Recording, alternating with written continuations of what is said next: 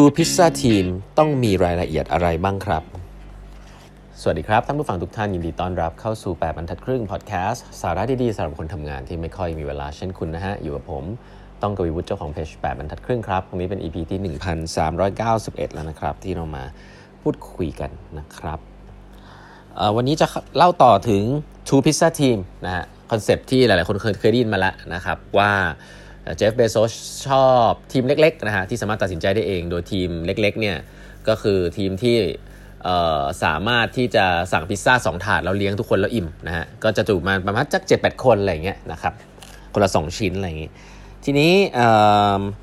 สิ่งนี้เนี่ยมันเกิดขึ้นนะครับย้อนกลับไปนิดนึงก็คือว่าเจฟ เบโซสไม่ชอบเรื่อง communication เนาะเขาบอกองค์กรที่ดีถ้ามัน autonomous พอมีสิ่งที่เรียกว่า single threaded leadership คือมีทีมที่สามารถที่จะมีคนรับผิดชอบ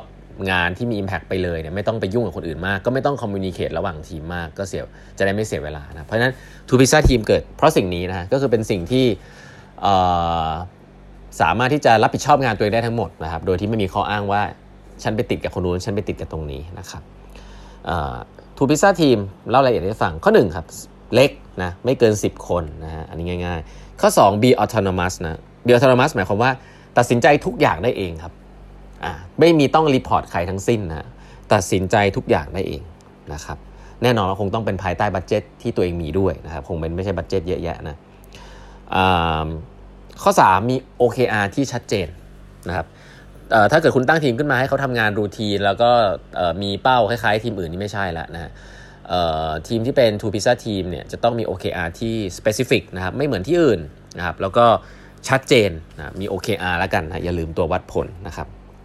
แล้วก็จะต้องถูกมอนิเตอร์แบบ real time นะไม่ได้แบบไปแอบทำกันแล้วก็คนก็ลืมไปว่านี่ทำอะไรนะถูกมอนิเตอร์แบบ public ทั้งองค์กรแบบ real time นะฮะจะถูกมอนิเตอร์ real time ได้ก็หมายความว่าตัววัดผลที่ตั้งไปนั้นเนี่ยจะต้องมีระบบ data platform ที่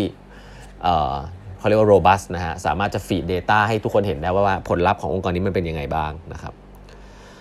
ถัดไปเขาเรียกว่าเป็น business owner นะเป็น business owner หมายถึงไงแบบก็หมายถึงว่าแน่นอนอาจจะไม่ได้ใช้เงินตัวเองนะครับอาจจะขอบัดเจ็ตมาแต่ว่า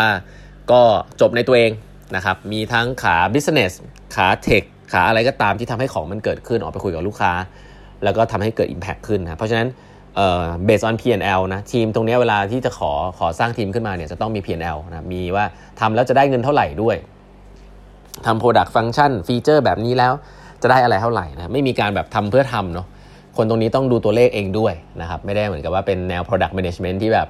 ทำไปให้เสร็จอย่างเงี้ยไม่ใช่นะครับองค์กรไทยเนี่ยทีม product ที่ทำงานให้เสร็จเนี่ยมีเยอะมากนะแต่ถ้าเป็น product จริงๆเนี่ยจะต้องดูตัวเลขว่าทำแล้วมันคุ้มหรือเปล่า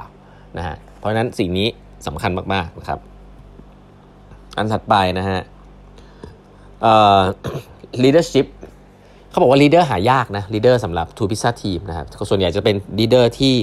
รู้ business แล้วก็รู้ technical ด้วยนะครับสามารถที่จะ lead ทีมได้นะครับสามารถจะจ้าง software engineer product manager เก่งๆเข้ามาได้ให้อยู่ในทีมแล้วก็ deliver result ได้เพราะ leadership เป็น multi discipline นะครับคือเข้าใจทั้ง tech แล้วก็ product นะเพราะถ้าคุณไม่มี leader แบบนี้เนี่ยคุณให้ autonomous ของคนกลุ่มนี้ยากนะครับอันถัดไปเป็น self funding นะผมว่าอันนี้น่าสนใจคือถ้ามัน based on P&L เนี่ยหมายความว่าเอาเงินไปก้อนนึงแหละแล้วคาดหวังว่าสุดท้ายจะสามารถเลี้ยงตัวเองได้นะครับก็ถ้ามันเป็นฟีเจอร์หรือเป็น product อะไรสักอย่างเนี่ยก็หมายถึงว่าสามารถที่จะแบ่งได้ว่าคุณได้รายได้profit กลับมาหล่อเลี้ยงกับเงินที่ใส่เข้าไปได้ไหมนะอันนี้คือการดูตัวงบของตัวเองได้นะครับแล้วก็ถูก approve โดย team management นะก่อนที่จะก่อตั้งขึ้นมา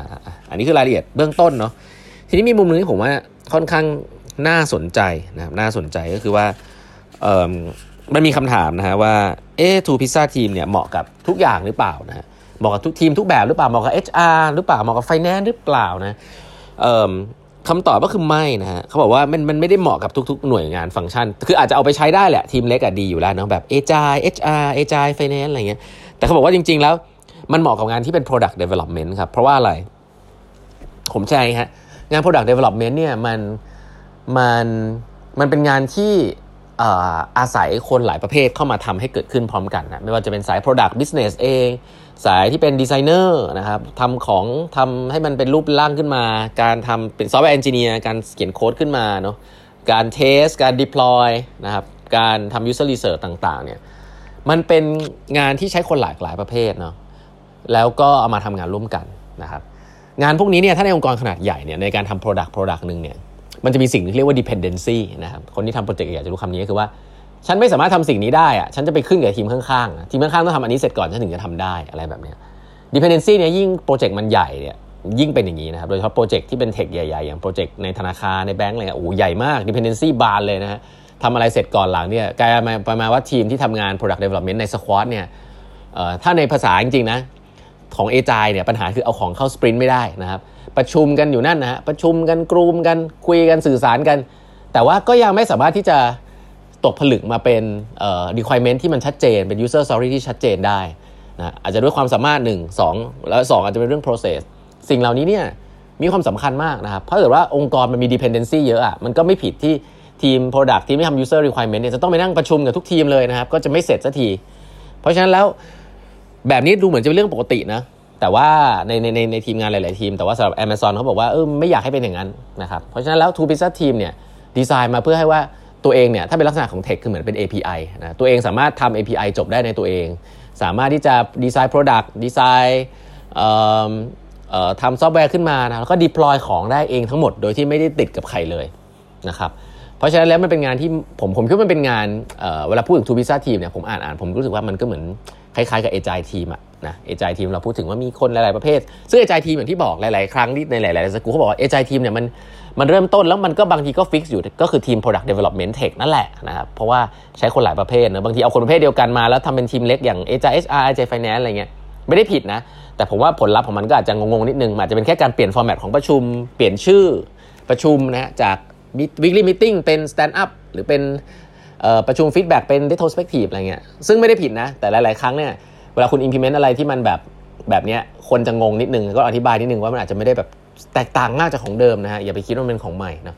แต่สำหรับ product development อันนี้สำคัญนะเขาย้ำอีกทีว่า Two Pizza Team เนี่ยเหมาะกับ product development เพราะว่าบางทีแล้วถ้า product มีคนไม่ครบคนมันไม่ stand alone autonomous พอเนี่ยมันไม่ได้ทำงานมันจะ dependency เยอะประชุมเยอะเพราะฉะนั้นก็คือการสื่อสารเยอะนั่นเองแหละอันนี้ผมว่าลิงก์เลยนะเพราะฉะนั้นองค์กรที่กว่าจะทำ requirement เสร็จกว่าที่เดฟเนี่ยต้องไปนั่งคุยกับคนนั้นคนนี้เนี่ยไม่ได้โค้ดสักทีเนี่ย deploy ก็ต้องไปต่อติดกับคนนั้นคนนี้เนี่ยเรื่อง deployment นี่ก็สำคัญนะไปมี state gate อะไรมากมายเลย committee security architect อะไรเงี้ยรู้ไว้เลยว่าอย่างนั้นก็คือตรงข้ามกับสิ่งที่ Amazon บอกนะครับก็คือว่าแสดงว่าในตัวทีมเองเนี่ยไม่ได้มี authority หรือความสามารถหรือมี trust ที่คนอื่นให้มากพอที่จะสามารถ deploy ของนี้ขึ้นไปได้นะเพราะฉะนั้นอันนี้คือสิ่งที่Amazon บอกว่าใช้ได้กับ product development เนี่ยจะดีนะครับส่วนใหญ่เป็นอย่างนี้แล้วก็เขาบอกว่าความยากที่สุดนะของ Two Pizza Team ในเวลา propose ก็คือว่า leadership เนี่ยสำคัญมากครับคือ leader ของ Two Pizza Team เนี่ยจะต้องได้ทั้ง tech ทั้ง product ซึ่งบางทีมันก็หายากนะครับแล้วก็ inspire คนได้ convince ทีมอื่นได้อะไรเงี้ยเพราะฉะนั้นก็ leader ของทีมนี้สำคัญมากนะครับเพราะว่าจะต้องทำงานร่วมกับทีมที่เป็น cross function นะครับทีมที่มีความสามารถที่หลากหลายแล้วก็ทำให้เขามีเป้าหมายเดียวกันนะครับเพราะฉะนั้นสิ่งหนึ่งก็คือการหา leader เนี้ยก็ต้องดูดีๆนะครับว่าสามารถที่จะหา leader เข้ามาทำ Two Pizza Team ได้หรือเปล่านะครับในทีม Agile ก็ประมาณนี้นะฮะวันนี้เวลาหมดแล้วนะครับฝากกด subscribe แบบบรรทัดครึ่ง podcast แบบบรรทัดครึ่ง YouTube นะฮะแล้วก็ TikTok นะฮะด้วยนะครับแล้วพบกันใหม่พรุ่งนี้นะครับสวัสดีครับ